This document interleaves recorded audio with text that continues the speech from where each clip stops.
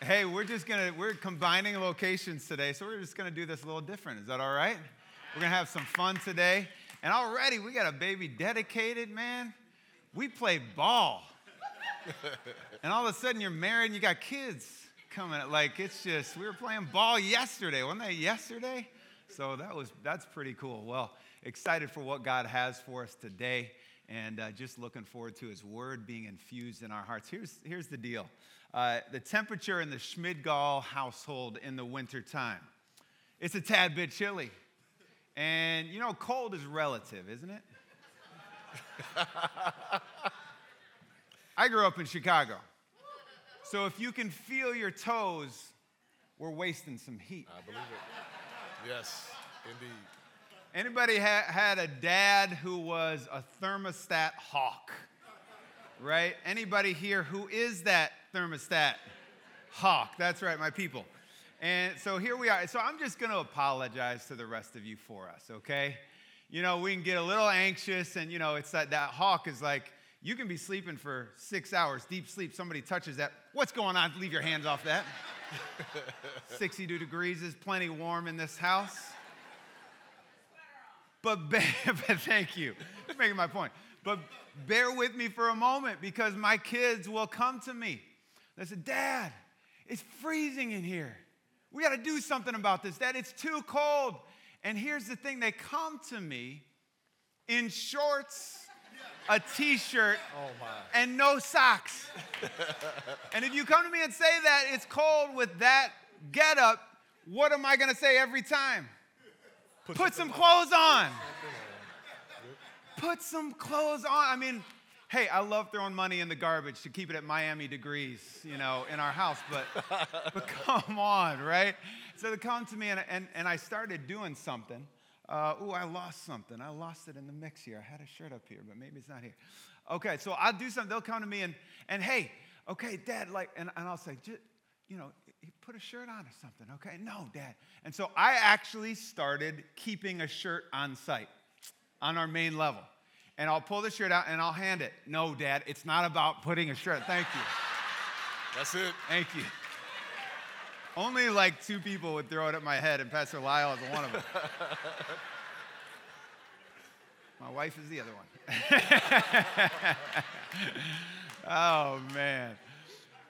So I have this on the mat. Put this on. No, it's not just a shirt, Dad. It's way cold. No, put this on. I'm not going to put it on. It's good. And they'll put it on, and this is kind of nice. It's got a liner, fleece liner on the inside. You put it on, you wrap up, it's warm, and it envelops you when you put this thing on, and all of a sudden, the complaining stops. Yes. There's no more commentary, and they become a new person. Why? Because the warmth of the Father Amen. is on them. It's good. It's good.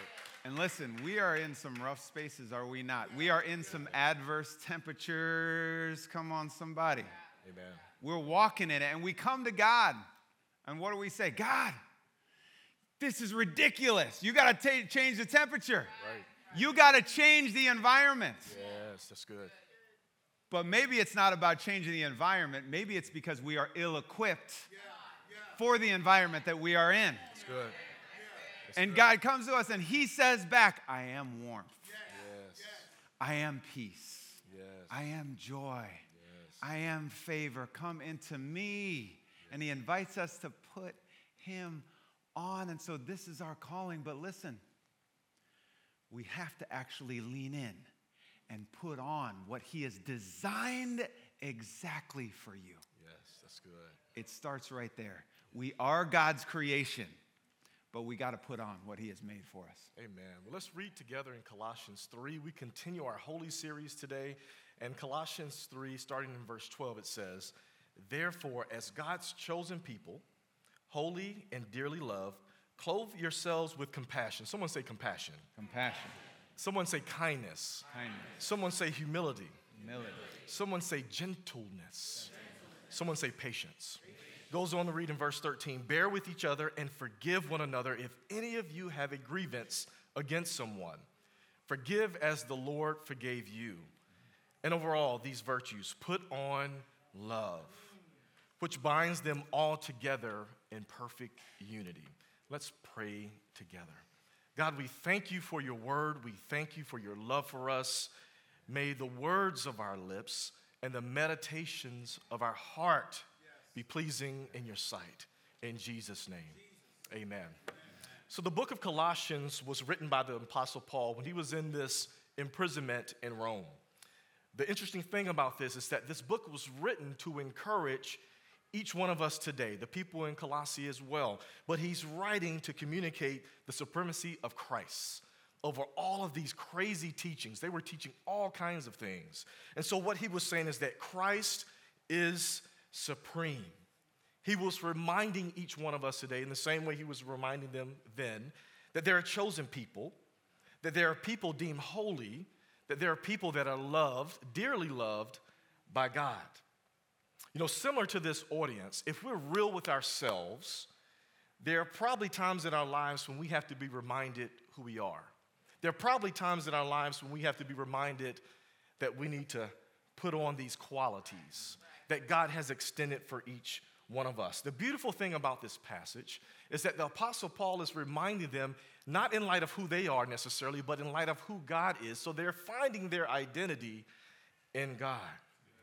Christ is supreme, not just because he's Jesus Christ, but because of what he did for us. That he lived a sinless life, that he died and that he rose again from the dead, that he's fully God and fully man. You see, Christ is holy. This holiness that we talk about is transcendence, is manifested presence, is God having this position in our life when we can have confidence. Holy essentially means just set apart. Yeah. That it's set apart from everything else. I love how Pastor Mark defined it last week. He said, God doesn't fit within the 4 dimensions of space-time he created, much less the logical constraints of our left brains. God is bigger than big, that's transcendence. God is closer than close, that's his immanence. He is the most high God, and his holiness, someone say his holiness, is expressed in the person of Jesus Christ. Jesus is the definition of holy. Holiness is being Christ-like. I believe today that God's holiness is our freedom. Our freedom to walk like who we are, our freedom to step into our callings, our freedom to step into the purposes of our life. You see, because in our weakness, God is powerful. Yeah. In our brokenness, God makes us whole. And when we're uncertain, God gives us confidence. So first, we're charged to respond to God's holiness with our lives by putting on compassion, kindness, humility, gentleness, and patience. If we're real, those things are hard, right? Yeah. They're hard to do sometimes. Compassion, that we're sympathetic for people in the midst of their stuff, that can be hard. Kindness, that we're friendly and generous and considerate to others, that may be hard from time. Any DC drivers, amen. Humility, a modest view of one's self. Gentleness, that we're tender, that we're mild-mannered in the dealings with others, and that we're patient.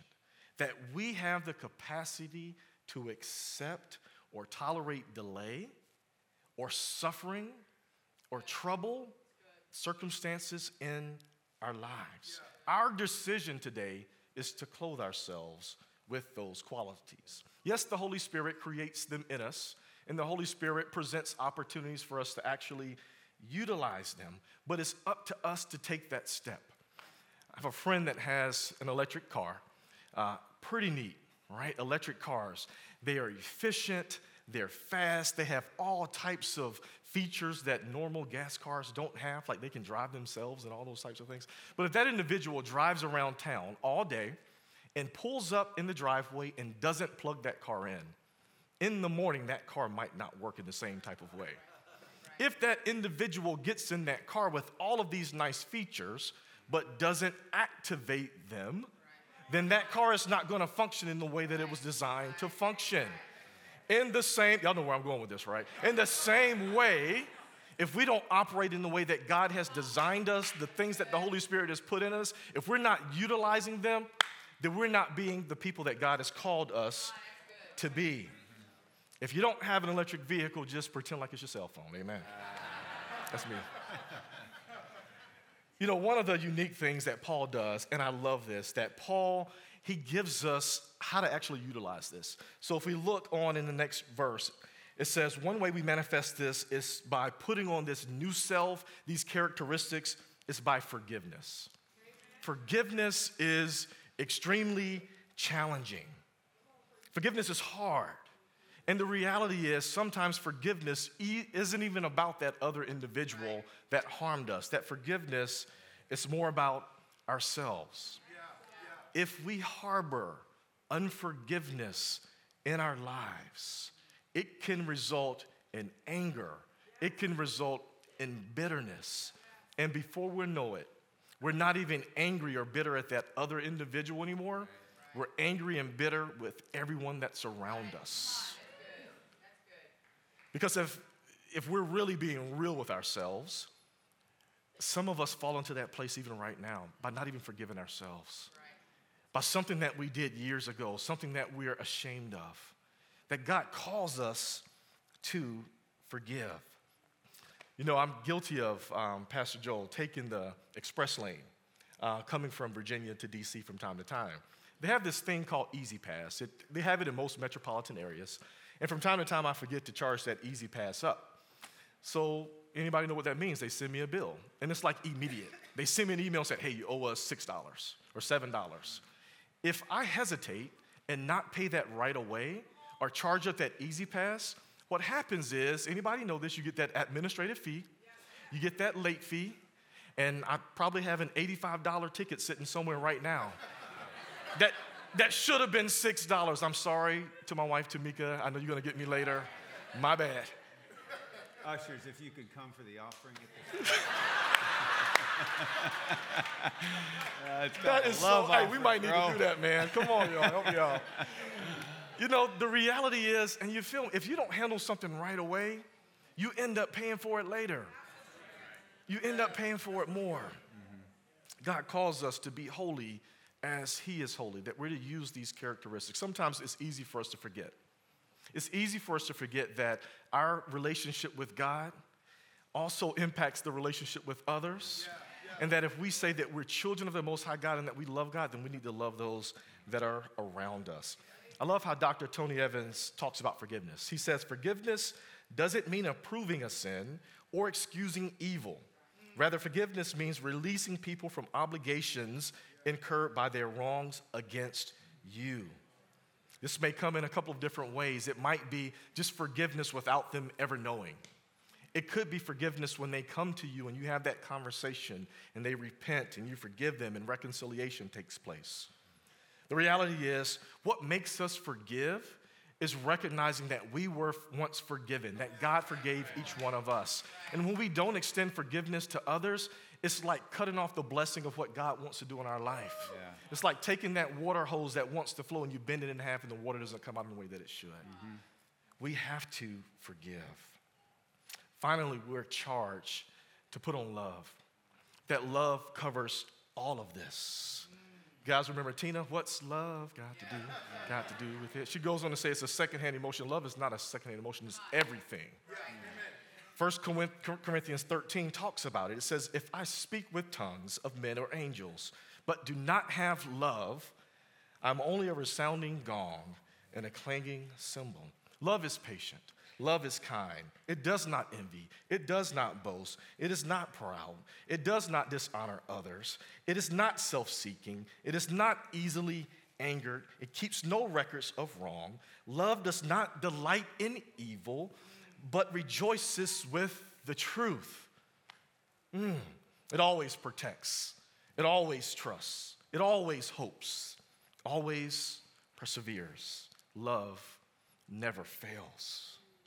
Love is that component that keeps everything together. My family, we have this microwave, beautiful microwave. It has all the buttons, it has the lights, it has the clock.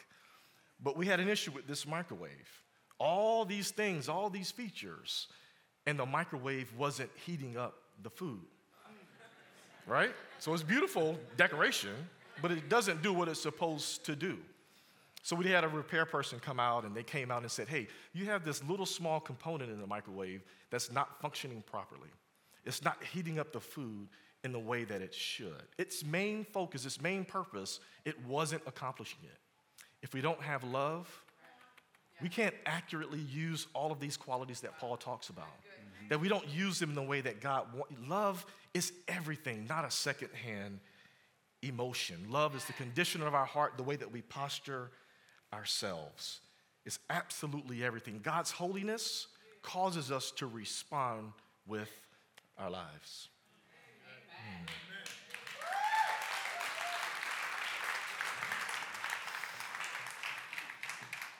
Verse 15, let the peace of Christ rule in your hearts. This is a Paulism. Paul would take often secular words and he'd pull them into Christian vernacular use. And he takes this word, brabueo, and it's a Greek word that was used for sporting events. So it means to direct or to umpire. It means to help in a difficult decision, to be the arbiter in a tough moment. And so just imagine, you're 7 blocks away. You're at Nat Stadium. Great game, right? Tied up, late innings, 9th inning. That Nats player rounds third, headed for home. You know, here comes Bryce Harper. He's going to win the... Oh, my bad. Here comes Juan Soto rounding... Oh, my bad. Okay. Victor Robles, is he still on the team? I don't know. Okay, Teddy, the president, is rounding third. You know we're in trouble. Dives into home. One side is yelling safe. The other side is yelling out. What does everyone do? They look at the umpire. What is the ruling? Interesting application here that Paul is making. He's saying, what if in all your relationships and all your disputes and all your issues, what if you make peace your ruling? He's saying, make peace your final authority. That's good. Verse 16, let the message of Christ dwell among you richly. Yes. The word dwell comes from the Greek word oikos. It's not just a fancy yogurt, right? He uses this word, and it means home or permanent place of residence. So Paul, he's saying that make the word, give that home in your heart. Don't just let the word onto your front porch, right? That's what we do. Somebody comes to your door in D.C., you step outside the door, right? Talk to them on the front porch. Don't just let them on the inside of your door. Don't just invite them to say grace at your meal, right? No, it's saying make the word a permanent place in your spirit, in your heart, in your home. That's good. You know when somebody's in your home and they live there, they have access to anything. You know they know the status of everything, right? Right? Guests come over. Oh, what's upstairs? Nothing's upstairs. Ain't nothing up there. Oh, what's that? Is that a closet? Nope, nothing in there. It's just a door. There's nothing behind that, right? Because you're hiding things, right? A guest doesn't know the status. Somebody lives in your home. They know the status of things. Yeah. Let the word know the status of your house, of your heart, because the word changes us, doesn't it? Allow the word to have a place within your spirit. Psalm 119, thy word have I hidden in my heart that I might not sin against thee. Is God's word a stranger in your house? Or are you saturated with the life-giving, life-altering word? Give it place.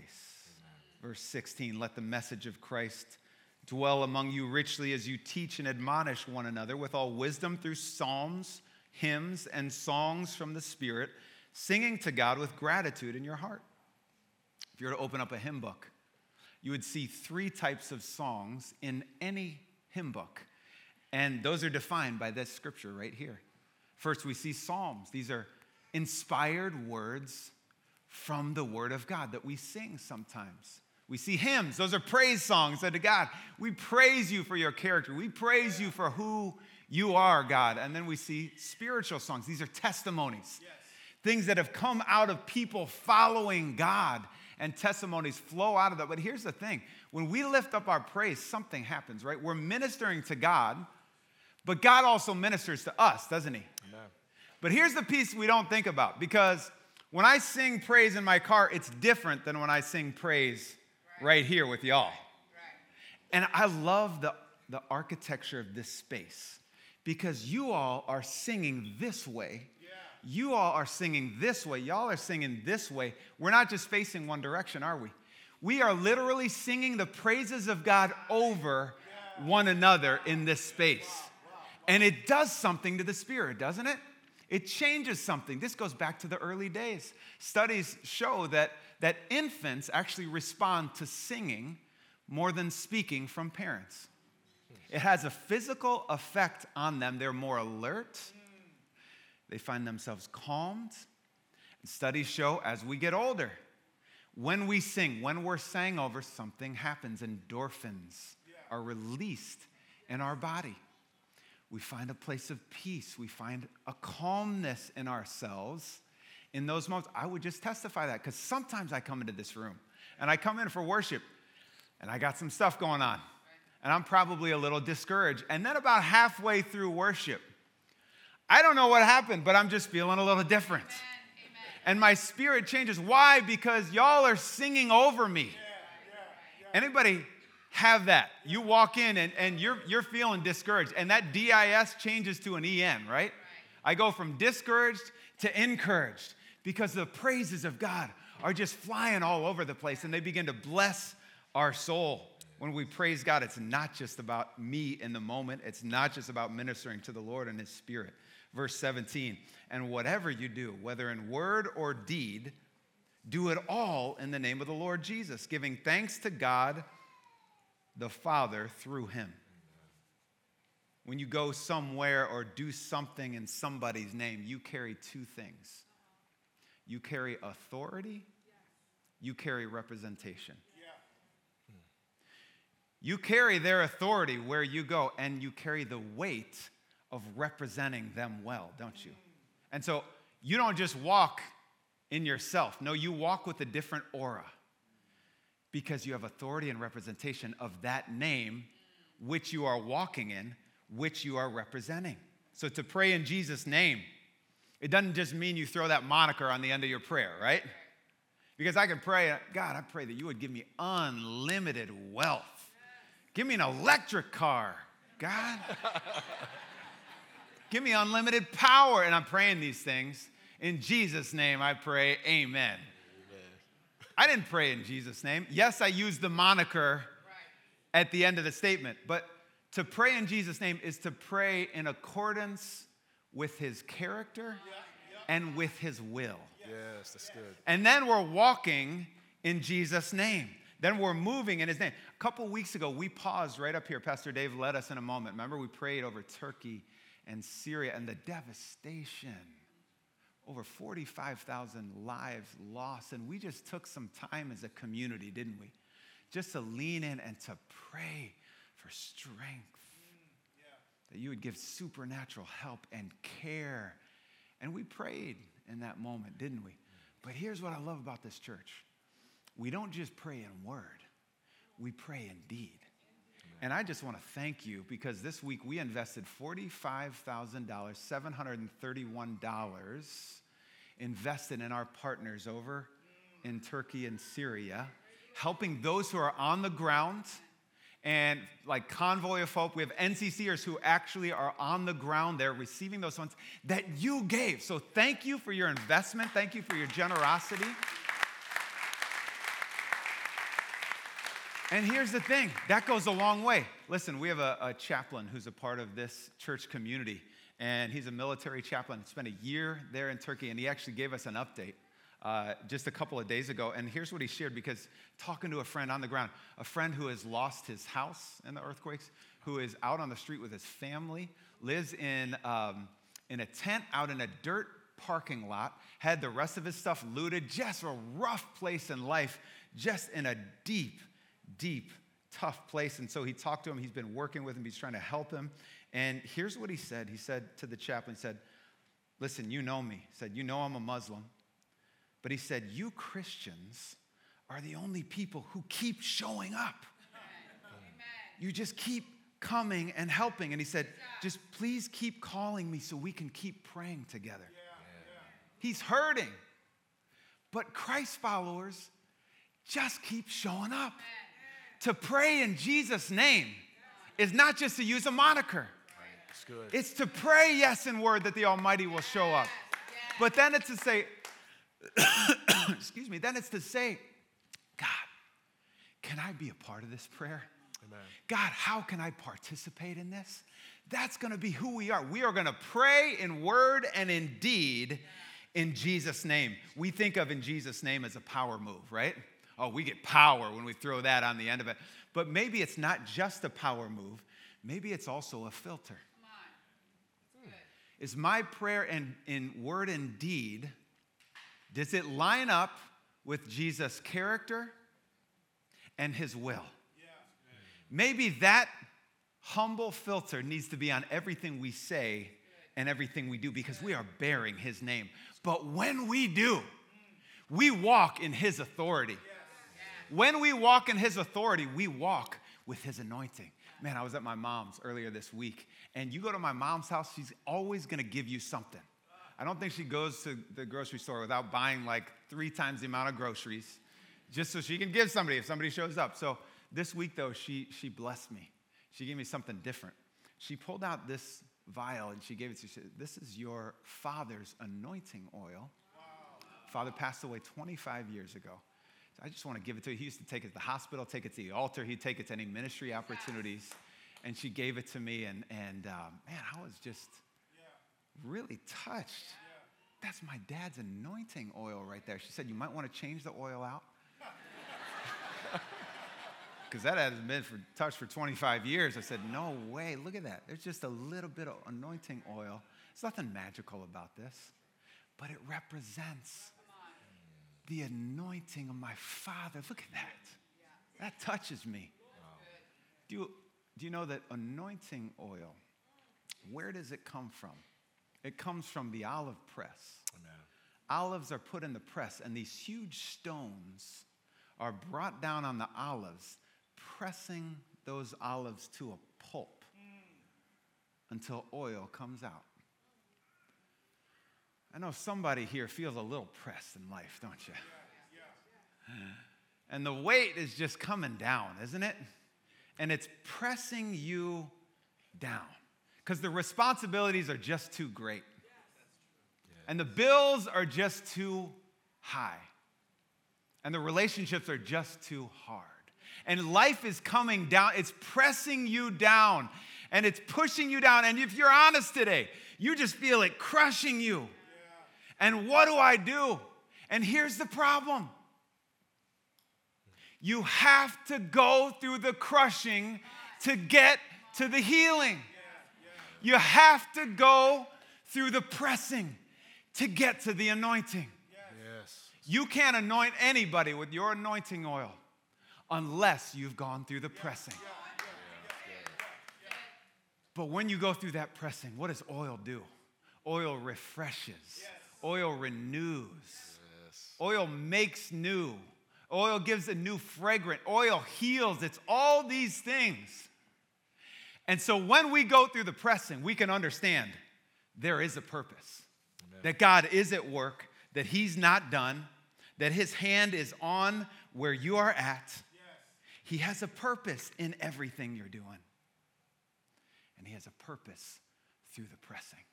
Yeah. We think we can't. Now listen, we think we can just anoint others, but we can't anoint others in our current state. We try to anoint. We take that olive, anoint you. There's no impact. Nothing. Zero. There's no residue. Nothing there. You have to go through the pressing. Amen. to get the oil of joy. This is my dad's oil, bro. That's my dad's oil. Jesus. That's my dad's oil. Generational wealth. I just anoint you, my brother. I anoint you with a bold anointing, Pastor Marion. I anoint you in adversity. This anointing came through hours on his knees in prayer. I anoint you with his blessing today, with his healing, with his renewal of life.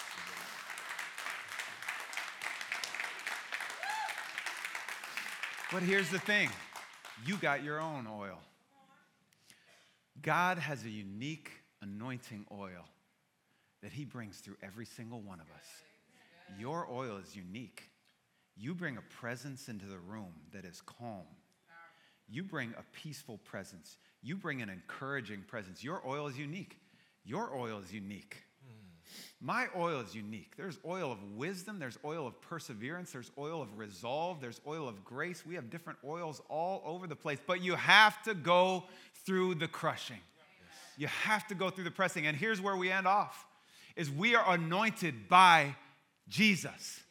It all ends and it all starts right there. He puts his oil on our forehead. Isaiah chapter 63. What I'm going to do is just invite everyone to stand. And if you're okay with it, just hold your hands out like this. The word of the Lord says in Isaiah 63, Jesus was wounded for each one of our transgressions, each one of us here today.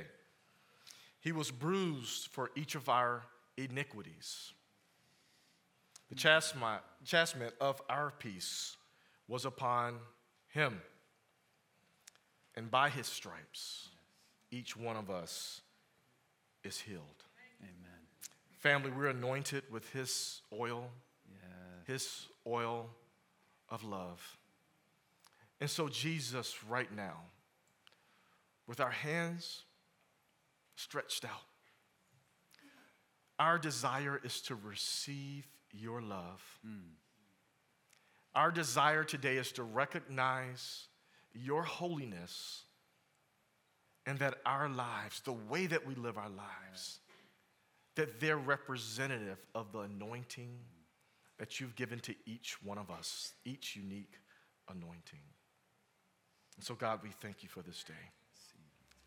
We thank you for your love. We thank you for your mercy. We thank you for your compassion. We thank you for your peace in the midst of trouble. God, we love you. It's in the precious name of Jesus that we pray. All God's people say, Amen. amen.